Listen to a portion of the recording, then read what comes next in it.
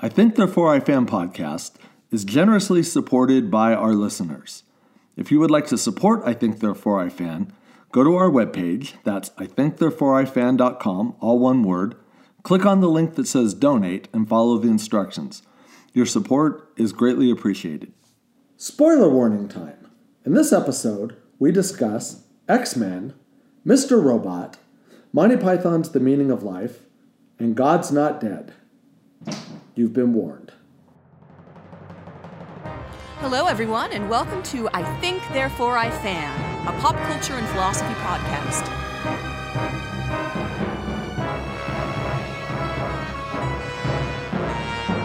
On this podcast, we'll explore the most compelling philosophical themes as we find them in all of everyone's favorite fandoms. We are your hosts. I'm Dr. Richard Green. And I'm Dr. Rachel Robison Green.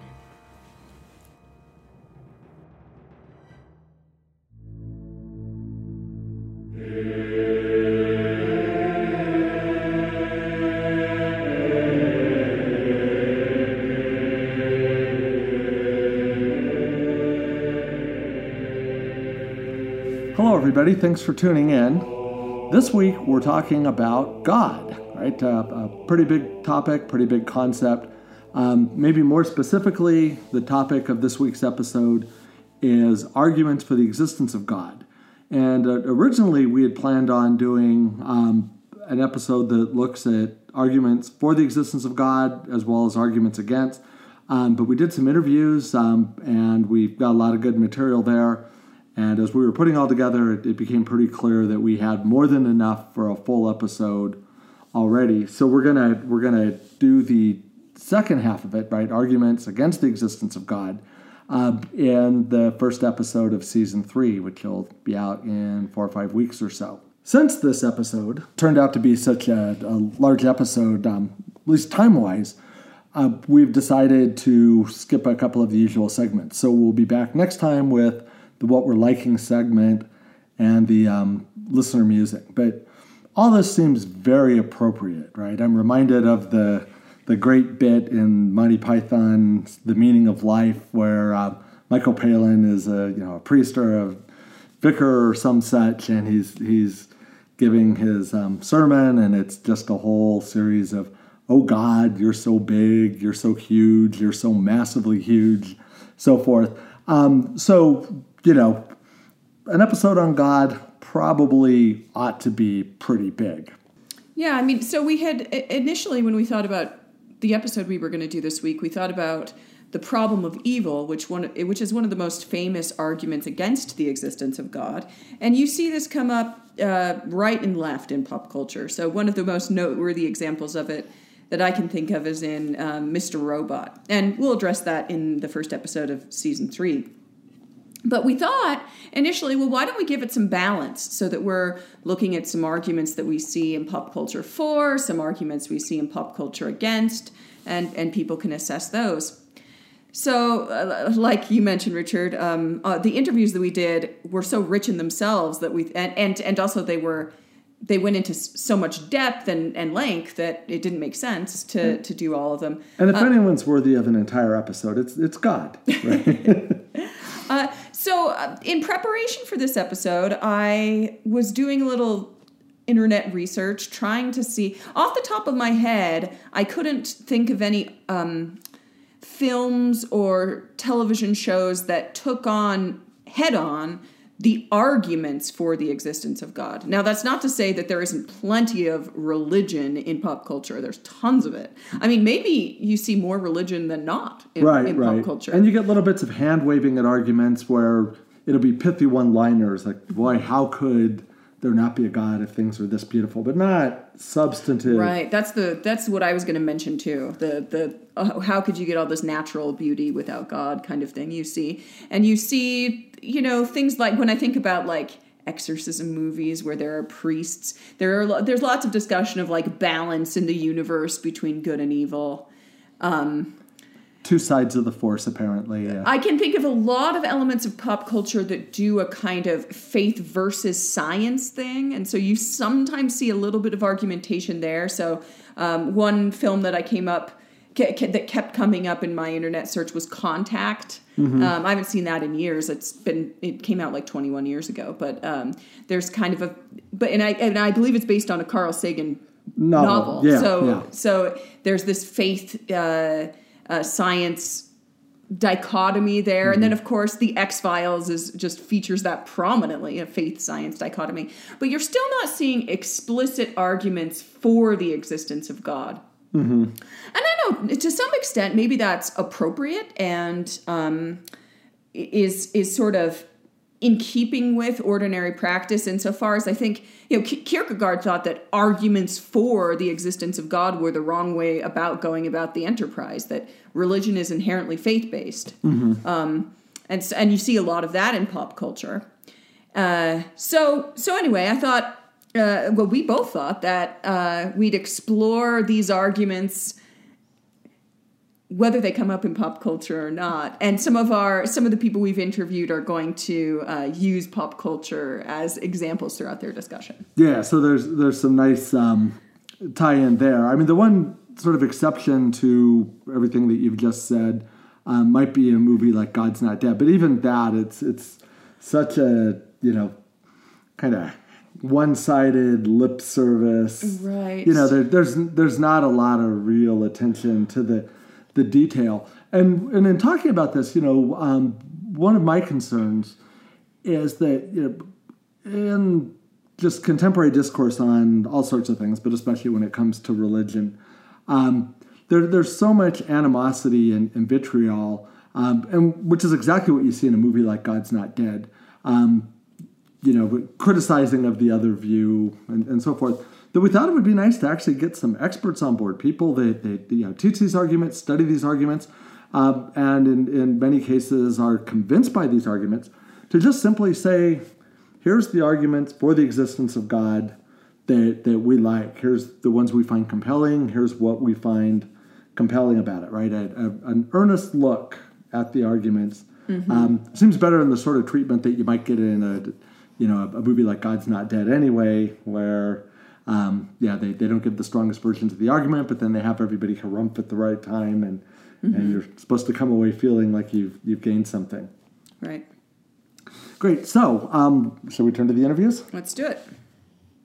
Our first interview is with Josh Rasmussen. Josh teaches philosophy at Azusa Pacific University. Hi, Josh. Hello. Hi. Thanks for joining us today. I appreciate it. So, Thank you. Yeah. Let's dive right in. So can you tell our listeners about a particular argument or a set of arguments, a type of argument for the existence of God that you find particularly interesting or compelling? Yeah, sure. So when I've thought about this question of God's existence, one thing that's occurred to me is that different arguments will appeal differently to different people based on just a wide variety of background considerations.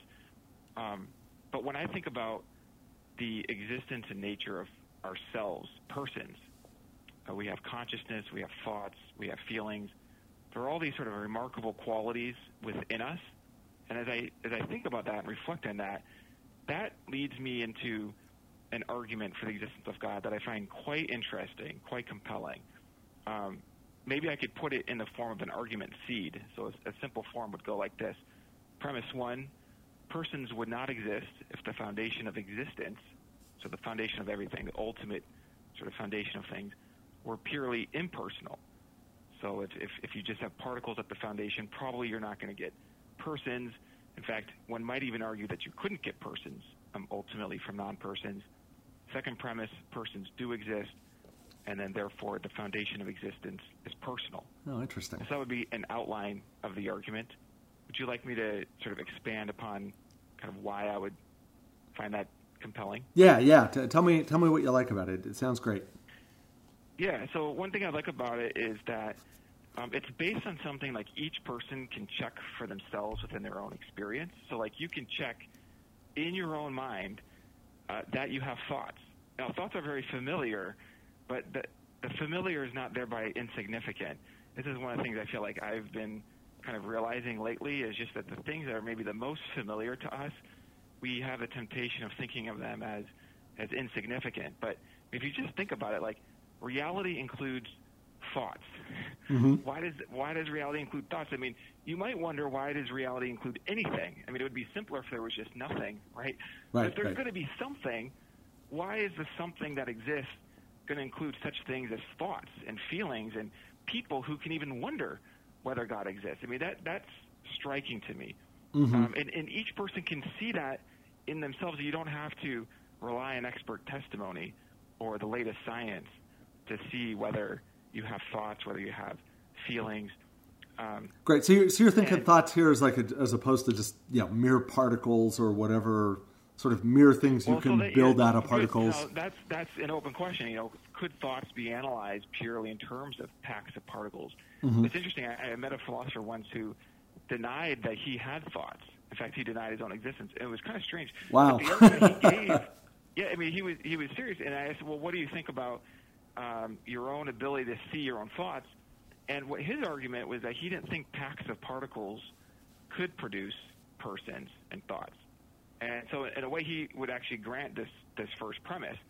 And I make this point, I bring up the story just to illustrate that you don't have to already believe in God to find that first premise that persons wouldn't come purely from particles compelling. I mean, there are people who don't believe in God. I mean, in fact, this friend, his argument went from the other direction, that the foundation of things is purely particles, therefore there would never be people. You can make this argument as an in-principle argument. So you might think there's a problem, a kind of construction error, just like you can't build fire out of water, you can't build this sort of first-person qualitative property of feeling and thinking purely out of particles that maybe they can act or function as if they think, right? But acting like you think isn't the same as actually having that inner first-person experience of thinking. So you could argue that there's an in-principle problem, but you could also argue more modestly that there's a kind of probability problem. And so this takes us back to the sort of what it takes to get reality set up to produce the kinds of beings that can think and feel. And I've actually done some research on the evolution of biological structures using computer simulations. And I was investigating kind of what it takes to get an evolution in which there are these self-replicating things to move in an upward direction towards increases of complexity. So, I mean, on one level, you might wonder whether mere increases of complexity can cause a categorical shift from non-reason to reason, from non-conscious to conscious. But even if that could happen, even if that is possible in principle, there's also this just fine-tuning problem of what it takes to set up an evolutionary system.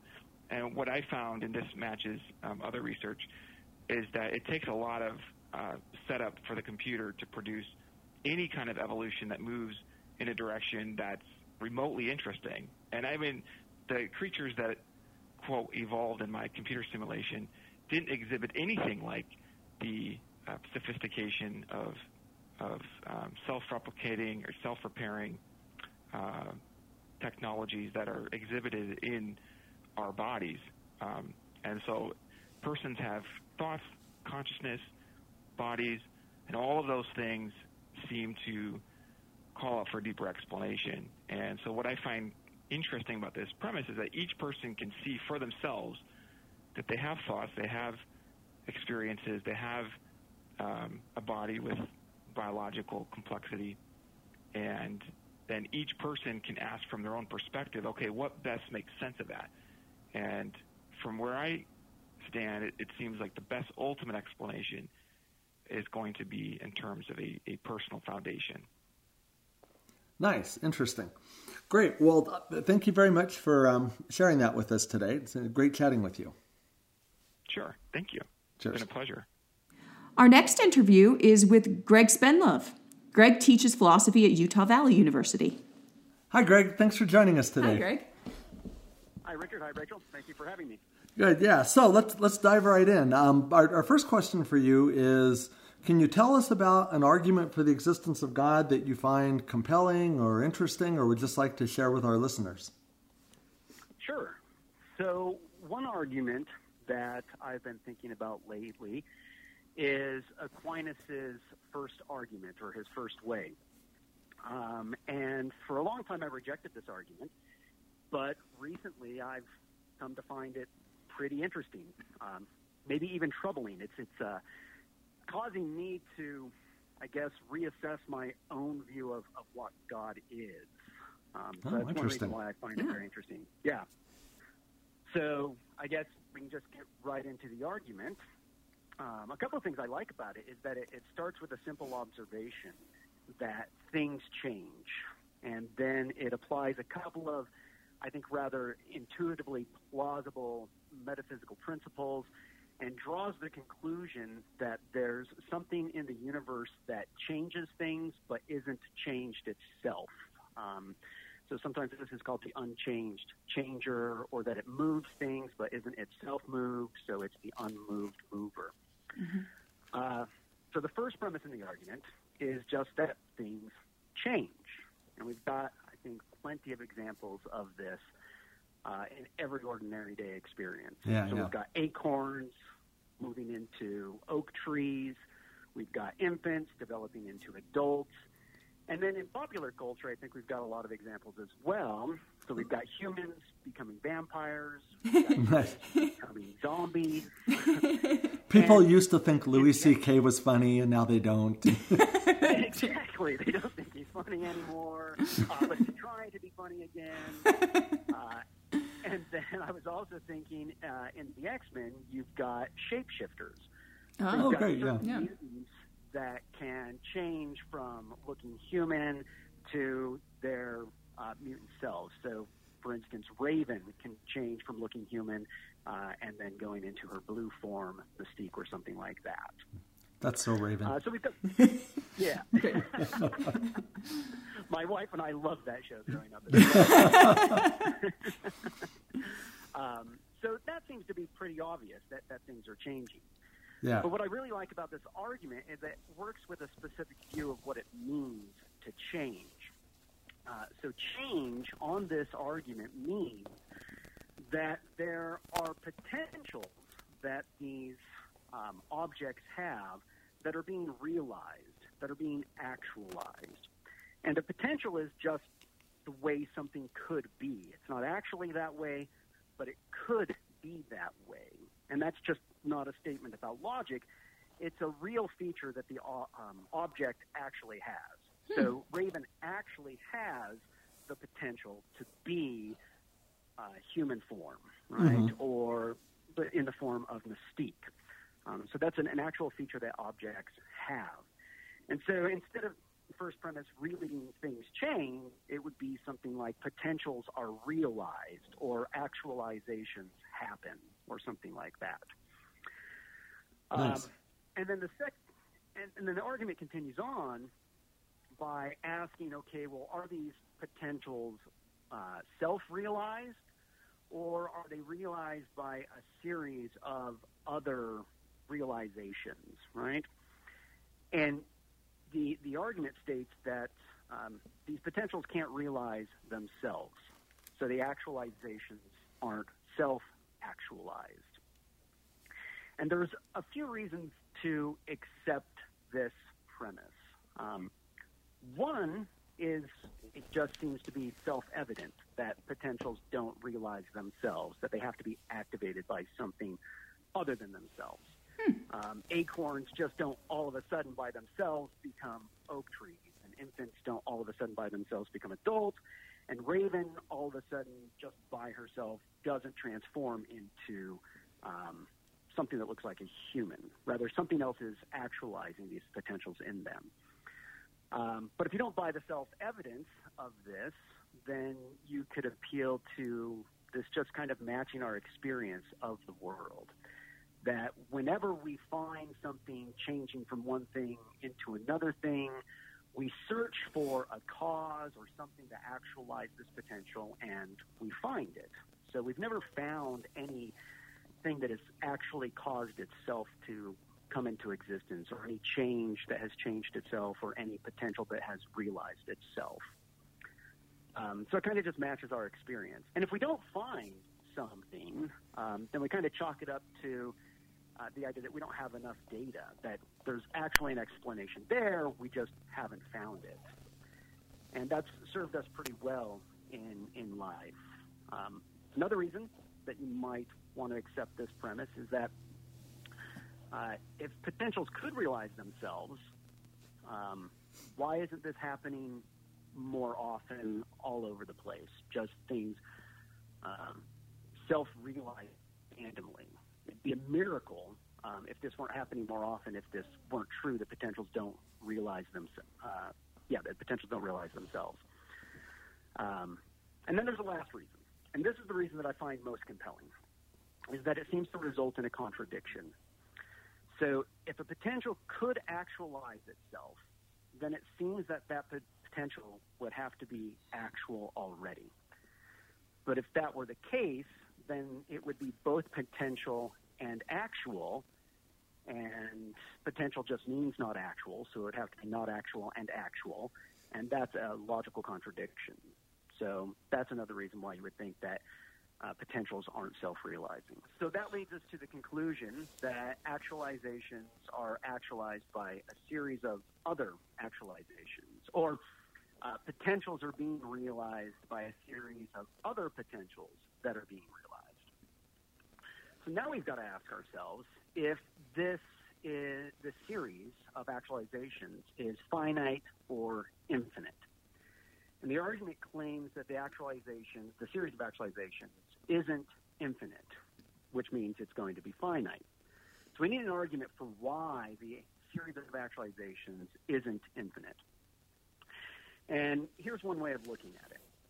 So we would say, if the series of actualizations were infinite, then it seems like nothing in that series would have the power to actualize anything at all. Rather, it'd merely be a series of pure potentials. And if nothing in the series has the power to actualize anything, then actualizations just wouldn't be happening. But of course, the argument starts with the premise that actualizations are happening. So that leads us to the conclusion that the series isn't infinite. And here's one way of explaining it that I was thinking about in popular culture. So let's say that you're walking in the woods and you hear this massive explosion over the hill. It's a bear. And you run up it's a bear. It's actually fire. It's a huge explosion. Okay, so it's not a bear in the woods. It's not a bear. Doing that thing. Right. All right. So you run up over the hill and you see a couple of X-Men lying on the ground severely injured.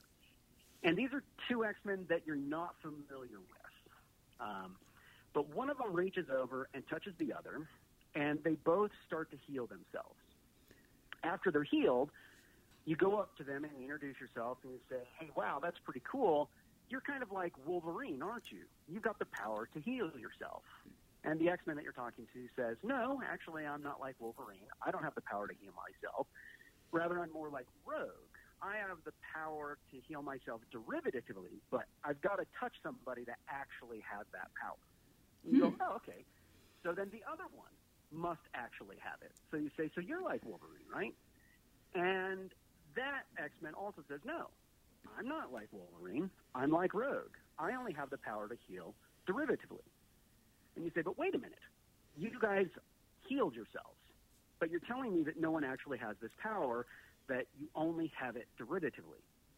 That tells me that's just not really possible. One of them has to have the power actually. This reminds me of an example my philosophy professor, when I was taking an introductory course, talked about, where you imagine an image in a mirror that's a reflection of another image in a mirror that's a reflection of another, that starts with no original thing, right? That it just would never happen, right? That's sort of the idea, that you can get one from the other and one from the... Yeah, I think that's a perfect example, right? There's nothing to start the reflection at all. Mm-hmm.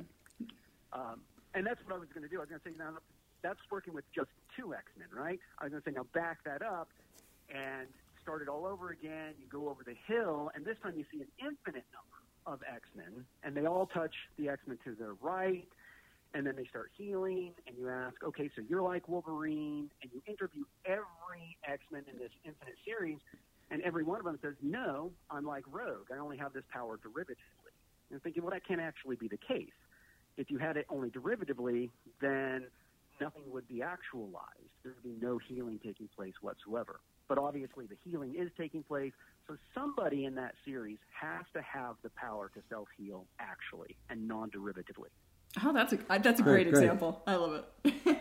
Yeah. So, and I love the mirror example. I hadn't heard that one before. So it came up in a different context, but I've used that example lots of times where you just say, you're not going to trace this thing back to ultimately nothing, right? It can be reflection upon reflection upon reflection for a really long time, but at some point there's some actual thing that's being reflected, or that the whole thing doesn't happen. Exactly. Yeah, exactly. So, Greg, I've got a question.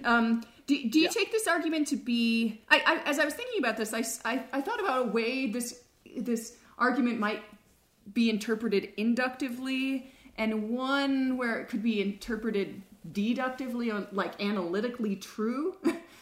So it seems like on the one hand, you're arriving at this conclusion, or some of the justifications you offered involve just observing the world as you find it and seeing that there's always something that causes actualization, which seems inductive. On the other hand, you might think that it's just by understanding what it means to be actualized would require understanding the notion of, something actualizing a thing. What do you think about that? Yeah, so I think it's kind of a mixture. So when I was defending the premise that actualizations aren't self-actualized, I did give kind of an abductive argument that we just find things, we find potentials being realized, and we never find any potential realizing itself, and so we need an explanation for why that's the case. And we might say that the best explanation for why potentials don't realize themselves is that they just don't do this. It's just not happening. But then I also gave an argument that it kind of results in a contradiction, and that seems to be a deductive argument, right? Where if you understand the idea of potentials being realized, then it just can't happen without something being actual. Right. So I think you're right, that there's a couple of different ways to be looking at this. And then the argument that a series of actualizations can't be infinite, that one seems to be more deductive than abductive or inductive. Again, if you understand what it means to be actualized, you come to the conclusion that there's a starting point to it. Great. So what led you to choose this argument? What do you find compelling about it? I mean, you've made a pretty good case for it, so maybe you've partially answered that, but... So let me finish up just a little bit. There's a few more steps to the argument. Oh, sure. Yeah, great. So we've gotten to the conclusion that the series is finite, which means it's going to come to an end, which means there's going to be a terminating point. And then that terminating point is going to have to be something that is purely actual. It has no potential in it. And so at the beginning of this, I said we call it the uncaused cause, or the unmoved mover, or the unchanged change. I actually prefer it's the unactualized actualizer.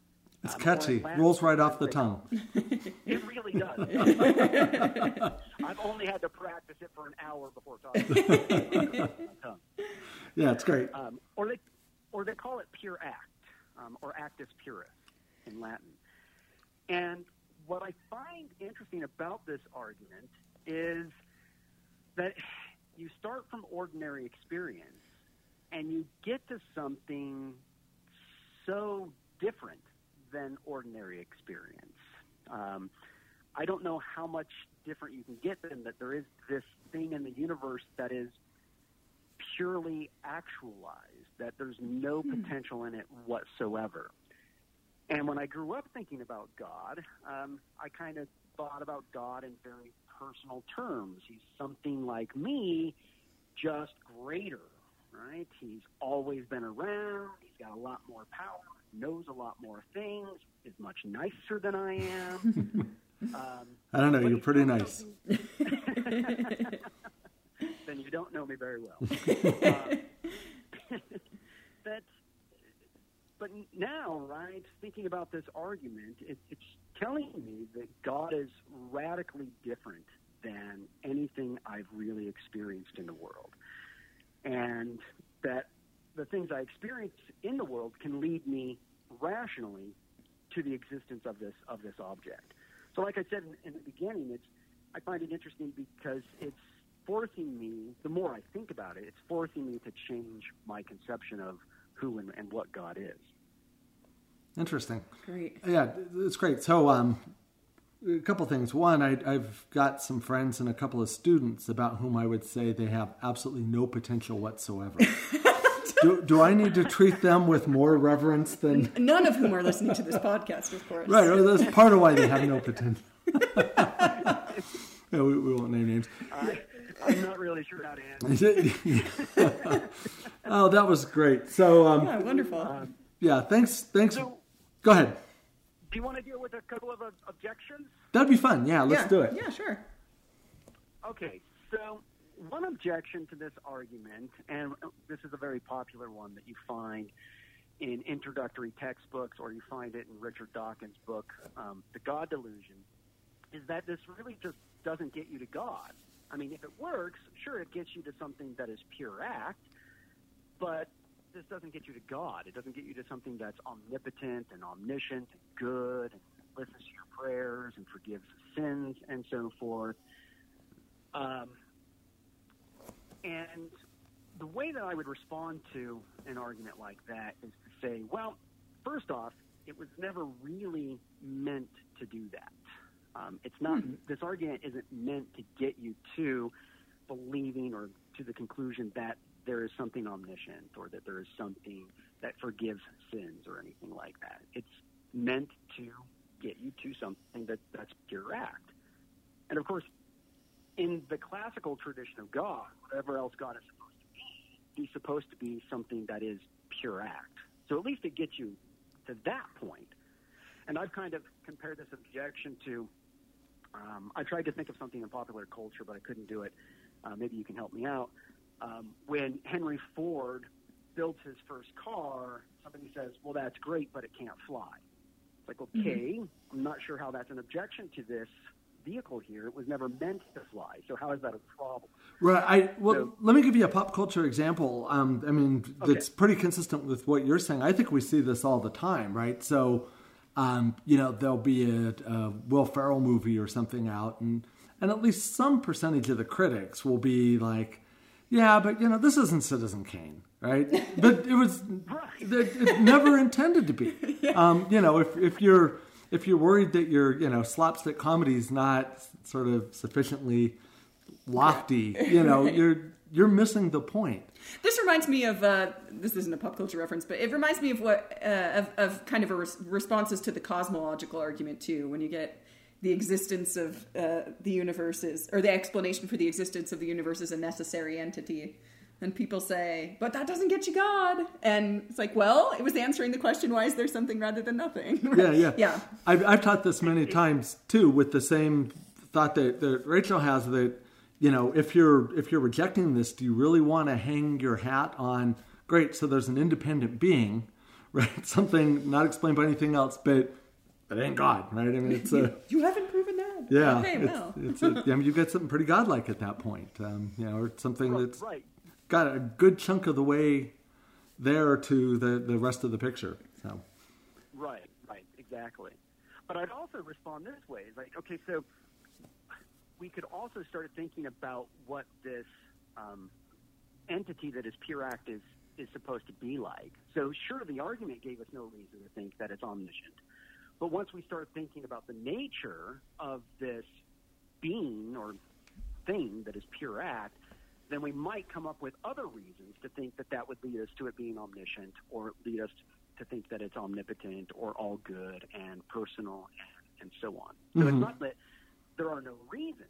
There might be independent reasons to think all that about the thing that is pure act. But, of course, there's no reasons in the actual argument that I presented today. Right. So let me take a stab at this. So you could imagine somebody saying, but it's not omniscient, and then you'd say, well, if there's something that it could potentially know, then it has this potential, and it's being actualized rules that out, so that must include the knowledge of X, whatever it is.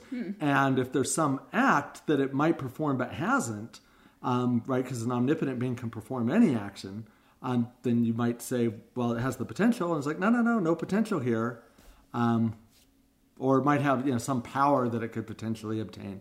So would that be the idea, that you start teasing those things out from the lack of potentiality? Yeah, something like that. So you say that there are things that have the potential to know things, and you ask, well, how did that potential get realized? Well, then you would trace it back to something that already actually knows. Mm-hmm. That's how the potential to know things is realized. And you've got things that have the potential to do things. They have powers. Well, how are those realized? Well, that something is power itself. That's how powers are being realized. So there's knowledge itself that is being realized. There's power itself that's being realized. And then you would trace it all back to that one entity. Nice. Yeah. All right. Well, thank you very much for chatting with us today. You're very welcome. Again, thank you for having me. I've really had a good time. We appreciate this has been it. great. Yeah, nice. Take care. Chad Bogosian teaches philosophy at Clovis Community College in Fresno, California. Hi, Chad. Hi, Chad. Hey, Richard and Rachel. Hey, thanks for talking to us today. It's nice to have you here. Yeah. Oh, thank you for having me on the show. It's very nice to be a part of this discussion. Great. So let's dive right in. So our topic today, as you know, is arguments for the existence of God. Is there an argument for the existence of God that you maybe find most interesting or most compelling? And if so, can you explain that for our listeners? Yeah, sure.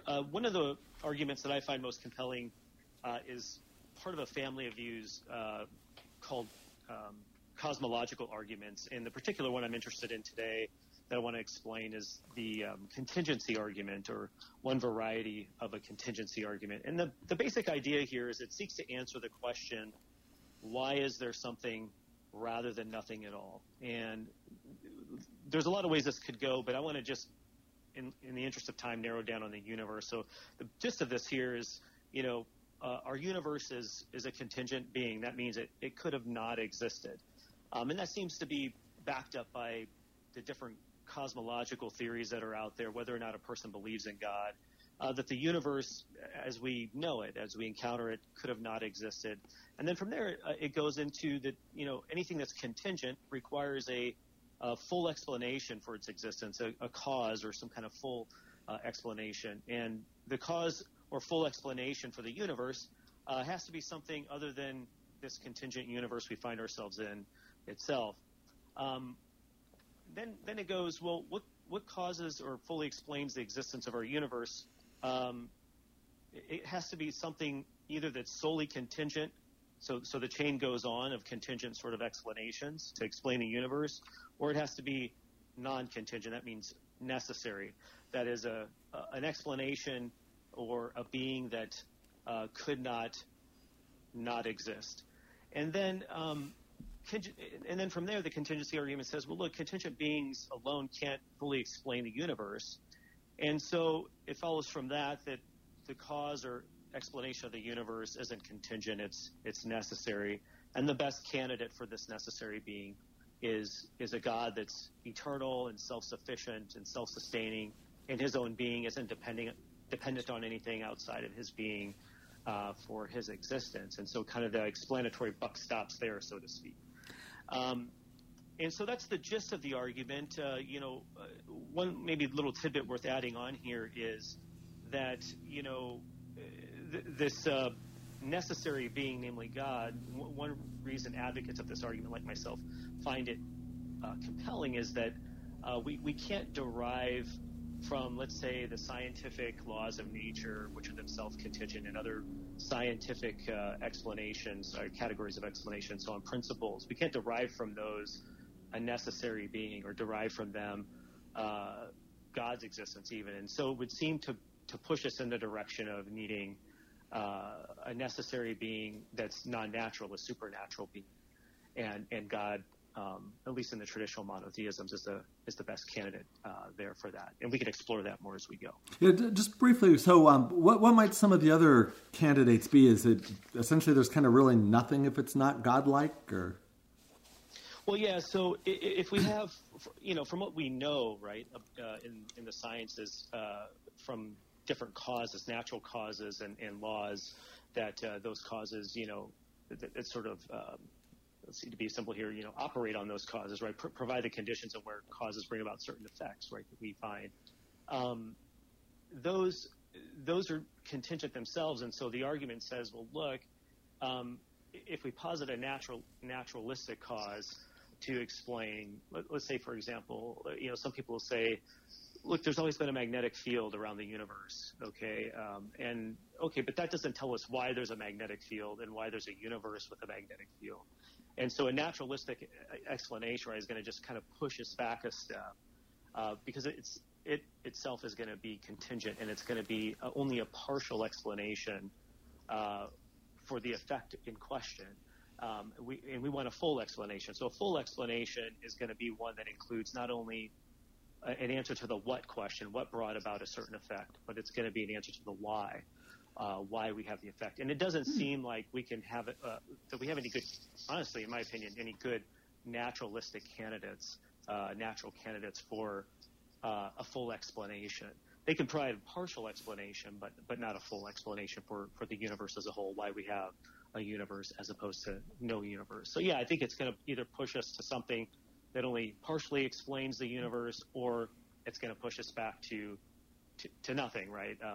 And from nothing, nothing comes, as the saying goes. I'm glad you sort of said that bit at the end. When I talk about this with my students, I've for years felt that they don't quite feel the force of just how deep a question, why is there something rather than nothing, really is, right? So you get, sort of Humean type responses to at least Clarke's version of the cosmological argument, where he says, we'll just explain everything by the causes. Like, no, it's a much deeper question than just, what accounts for this thing, what accounts for that thing, and we'll put the sum of those together. So I like the way you put that with the two parts to that question.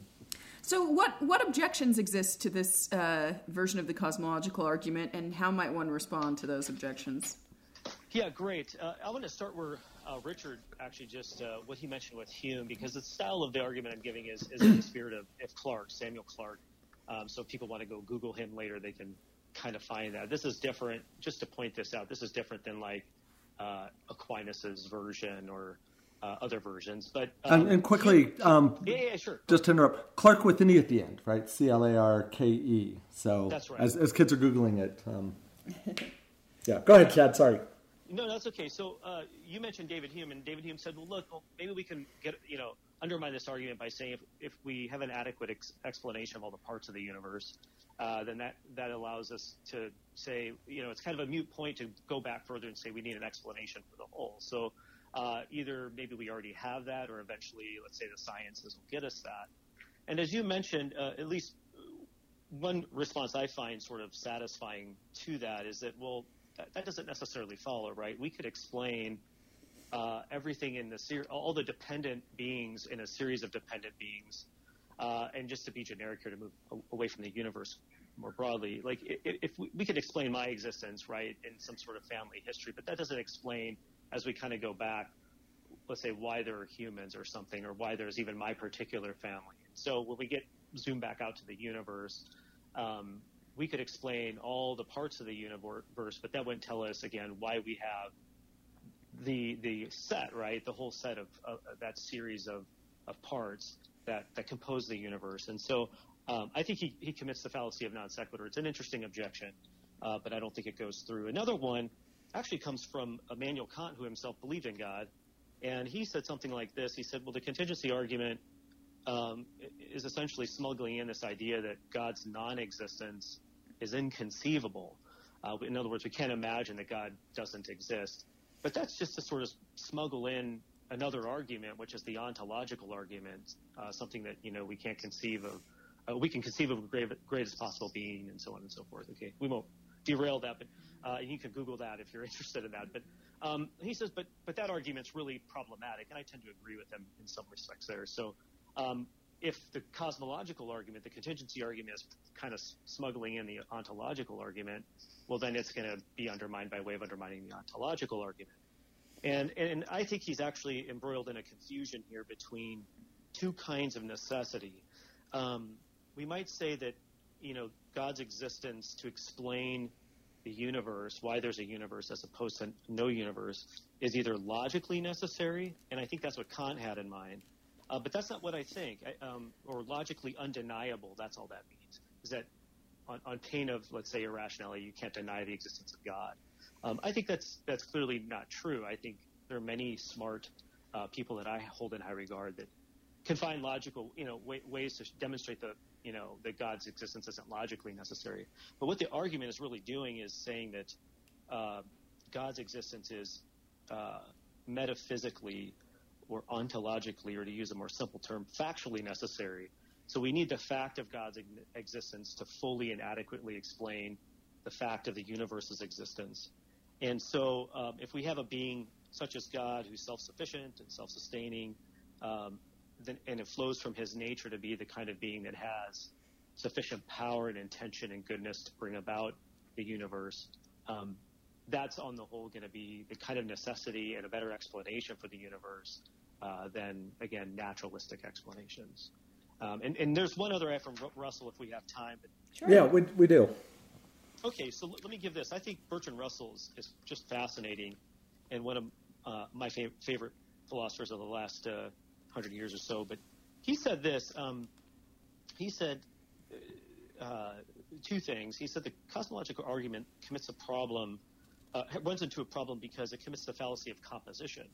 And the fallacy of composition is that something might be true, let's say, of the parts of the universe, but isn't true of the whole thing. And so, for example, here, it might be the case that all these dependent beings in the universe, like, trees and animal life and so on, we can explain those in terms of other causes fully and adequately. But we don't have to have a similar kind of explanation for the entire universe. And so then he moved to say, look, the universe doesn't need an explanation. It just is. It's what's called a brute fact. It's a fact for which there's no further explanation or anything else needing to be said. Now, I think there are a couple of responses to this that I find compelling, and because I think that's a really interesting objection he raises. And first of all, we can say, well, it's not always the case that one commits this fallacy when you attribute what's true of the parts of some composition to what and say it's true of the whole. So here's an example to make this more concrete. If I build a wall out of bricks and I say, well, every brick that in the wall weighs a pound, so the wall weighs a pound, that's clearly the fallacy of composition. But if I say, the wall is every part of the wall is a brick, therefore the wall is a brick wall, or something like that, that doesn't commit the fallacy. So what's true of the parts, right, is true of the whole thing in some sense. And the advocate of the cosmological argument is thinking of that in the need for an explanation of the universe in the latter sense, right? That by analogy, right, if the wall is composed of bricks, it's a brick wall. Well, the universe, right, is every part of the universe needs an adequate, full explanation, so the whole thing does. And I think to build on that a little bit, I think if we consider that if we take away all the contingent parts of the universe simultaneously at one time, the universe stops existing, right? Likewise, if we took away every brick from the wall, right, took it away, that brick wall doesn't exist anymore. Mm-hmm. And the advocate of this argument is, like myself, is saying, well, look, that's a good reason to think that, we can and do need an explanation for the whole and not just the parts. And there's no fallacy being committed here. He also had a second version of this attack to show that to undermine the argument and to make the case that it just is. It doesn't need an explanation. And it came from quantum physics. So to be super simple here, the gist of it is when we look at the subatomic level, right, there are electrons and particles that come into existence, and we don't have a cause that we can directly tie to those effects that we find. And so this would undermine premise 2 of the argument, which, we didn't number those earlier, but it's the idea that, whatever exists needs an adequate explanation. And so this would seem to undermine that, right? Because we can find things that exist and they don't have a causal explanation, like electrons maybe. Is the universe like that? That's the question I'm concerned about. Mm-hmm. And here's kind of a couple quick responses. Number one, it could be with this sort of quantum stuff, right? That maybe either in our cognitive equipment or our equipment that we use to observe these things, maybe it's not adequately developed yet, right? Or we don't have, maybe there are gaps there, right, in terms of our explanation. Now, this would be a God of the gaps argument because we're not saying God fills kind of epistemological gaps, right? It's to say that the gap here, there isn't an ontological gap, but we really need to explain. So even if we had a full causal explanation for why there are electrons, let's say, which I'm open to saying that there could be, right? That's part of the suggestion here. We still, again, would have the question of why there are electrons that are brought about by those particular causes. And so the advocate here, back to Russell, is saying, maybe what accounts for this sort of explanatory gap at the subatomic level is that we haven't been able to fill it in naturalistically. And even once we do, we're still going to be able to ask meaningfully, how do we explain that, the cause-effect relationship there. And one other thing here, that even if it's true that these things, these electrons or the subatomic particles come into existence and go out of existence, it wouldn't necessarily follow that they're uncaused, right? So maybe we will turn up a cause. Mm-hmm. And then at that point, we'll still have a discussion maybe on your podcast about, well, how do we explain, this cause-effect relationship at the subatomic level? Why are there those things? And why is there, and even further back, why is there this universe that contains those sorts of things and that kind of relationship? So nice. You're welcome to follow up on any of that you. Yeah, that would be an interesting discussion to have on our podcast, but I'm afraid it might be slightly above my pay grade. Mine such as it is. Yeah. Yeah, I'm still sort of at the level of how do you respond to Russell? You just say it's turtles all the way down. That sort of woman's famous response to one of his lectures. Well, Chad, thanks so much for sharing this with us and being on our show. Yeah, thanks very much. Well, thanks so much for having me, and I look forward to hearing what others have to say as part of this discussion. I understand you're going to be talking about the problem of evil, which I think is great, and so I look forward to listening to those upcoming podcasts as well. Awesome. Great. Take care. So Rob Arp got his PhD in philosophy from St. Louis University. He's the editor of many books, including many collections on pop culture and philosophy. Hey, Rob. Hey, Rob. Hey, how are you? Good. How are you? I'm doing well. All right. Got a little bit of a cold, so if I sound raspy or if I cough, I'm sorry about that. Yeah, raspy's good. The kids like that. So thanks for talking to us. So let's dive right in. Our first question for you is just simply, is there a particular argument for the existence of God that you find most interesting or most compelling, or one that you'd just like to share with our listeners? Sure. I think some version of the moral argument is what I find most compelling. Is one that I most recently published on in a book that I co-edited with a guy named Ben McGraw on the devil, philosophical approaches to the devil through Rutledge's. I have that book. Sorry? Yeah, it's a lot of fun. Great read. But feel free to. So it's on Rutledge, and it's called The Devil, right? Yeah, it's Philosophical Approaches to the Devil. Philosophical Approaches to the Devil. Great. Yeah, it's got a great cover illustration. Perfectly kitschy. Then there's pop culture. That all came about because I pitched through Open Court a philosophy and popular culture book, The Devil in Philosophy. And so many people came out of the woodwork for that there were so many scholarly abstracts that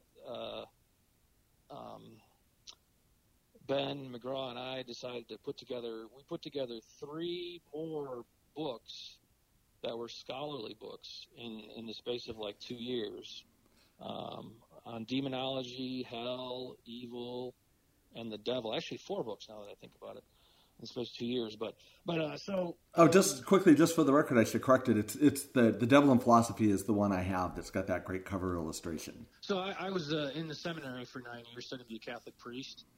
And so I'm pretty familiar with, and I've been teaching arguments for and against God's existence for some 22, 23 years now. And so Kant, Immanuel Kant, who lived in the 18th century mostly, he is usually associated with the moral argument for God's existence. But there are many kinds of moral arguments and many species of them. But in general, they work like this. It's very simple. They start with some kind of moral or ethical feature of the world and the universe, and then argue to the existence of some kind of God as the source, or some kind of God that must exist that explains the reason for the morality or ethics that we find present here in the universe. So that's it in a nutshell. Nice. So tell us what you like about this argument. Why do you find this one particularly compelling? Now, the specific one that I really find fascinating is the one that Voltaire puts forward, and we've heard him say this, the famous line.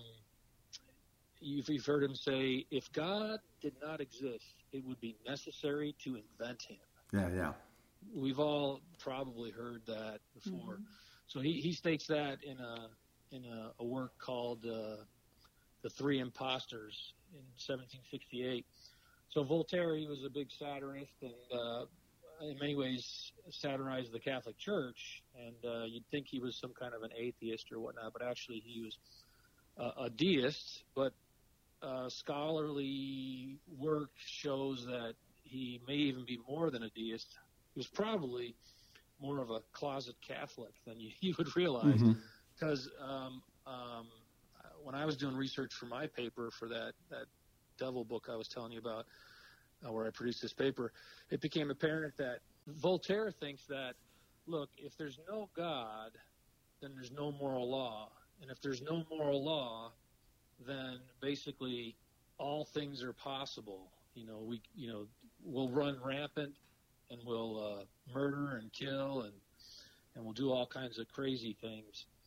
And so even if there was not a God, right, we would have to invent him to basically keep people in line. So the fear of hell and the reward of heaven are necessary, and then a God who metes out that justice are necessary to keep us in line. Why? Because we look around us in this world and we see that bad people don't get their just deserts, and bad things happen to good people, right? Like the book says, right? Yeah.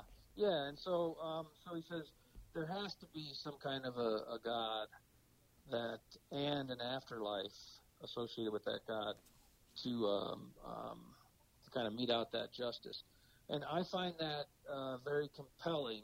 Now, when you say compelling, I find that it tugs at my heartstrings, so to speak. It tugs at my sense of, like, it would be nice if it were true. Now, I don't believe any of this. Okay. So, I'm sorry. I just don't have a faith conviction, because you don't necessarily have to have a God in order to have morality, right? Because you got Kant himself, had formulated a moral system without a God, right? Right. At the end of his life, one of the last works he put together was a religion within the limits of reason alone. So he showed how you can make religion and God compatible with his morality, but not necessary to his morality.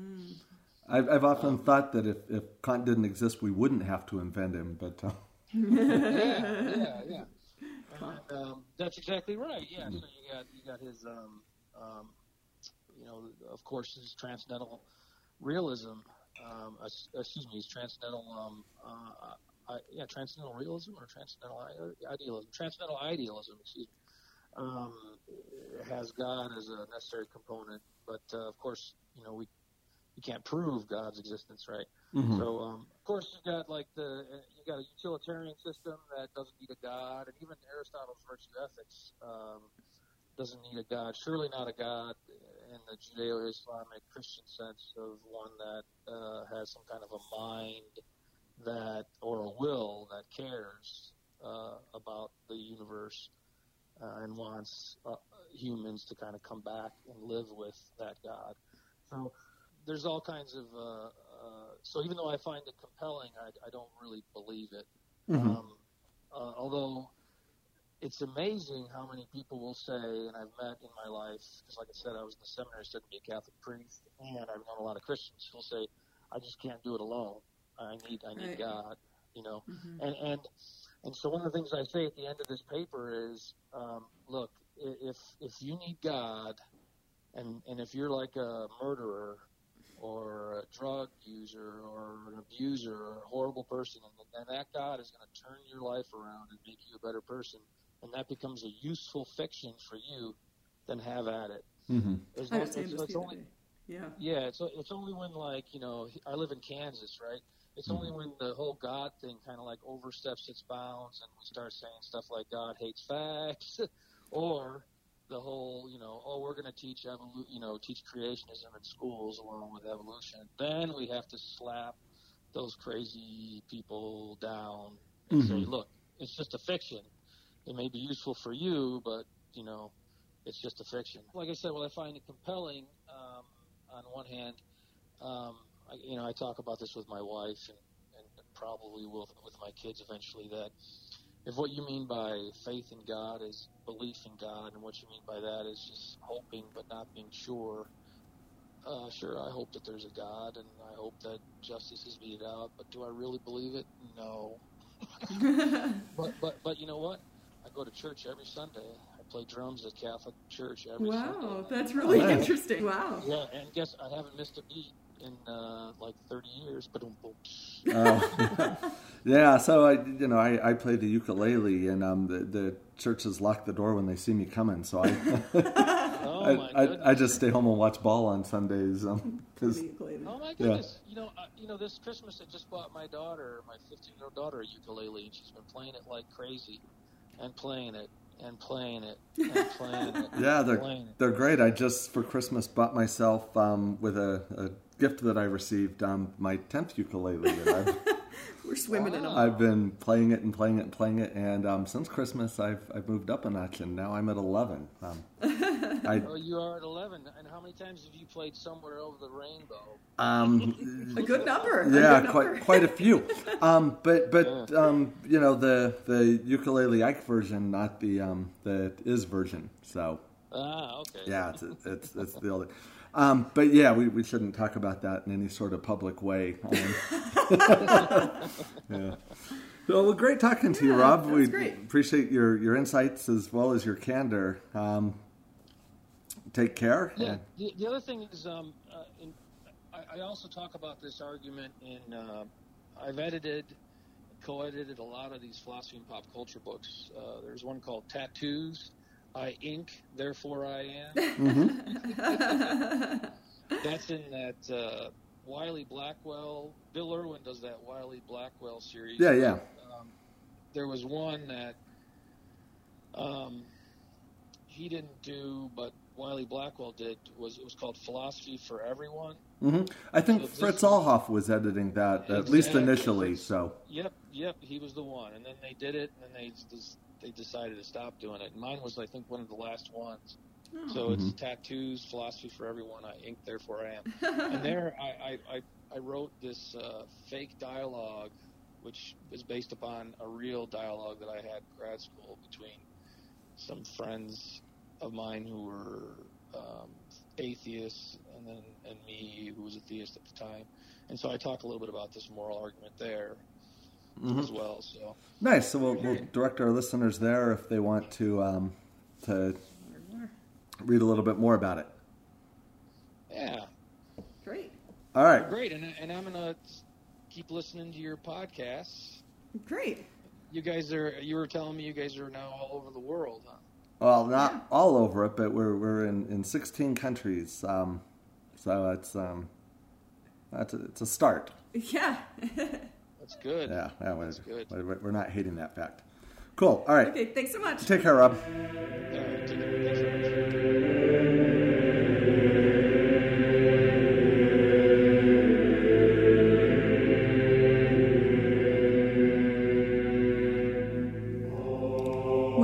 about you, Richard, but I learned some things today. There were some arguments there that I hadn't considered before, or at least some justifications for premises that I hadn't thought about before. Yeah, this is interesting stuff. I teach this all the time, and I'm going to draw pretty heavily on this and sort of revise some of my philosophy of religion lectures, and there's a lot of good nuance that I can add. Right. So I really appreciate our guests. So to our listeners, whether you're believers or non-believers, these arguments are arguments you can grapple with and see how they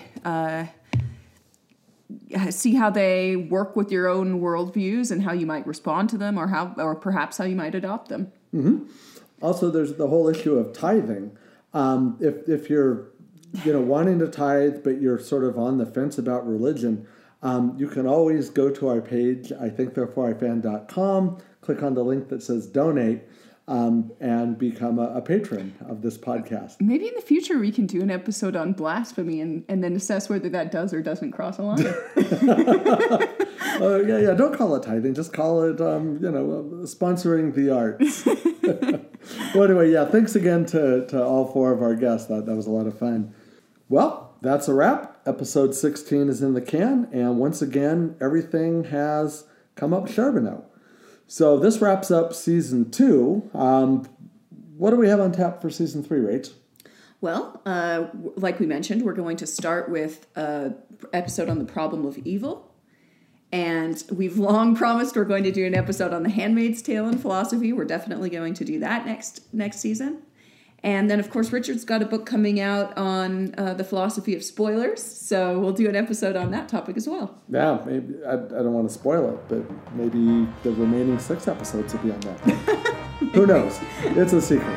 All right. Well, thanks for listening, everybody. We'll see you in 4 or 5 weeks.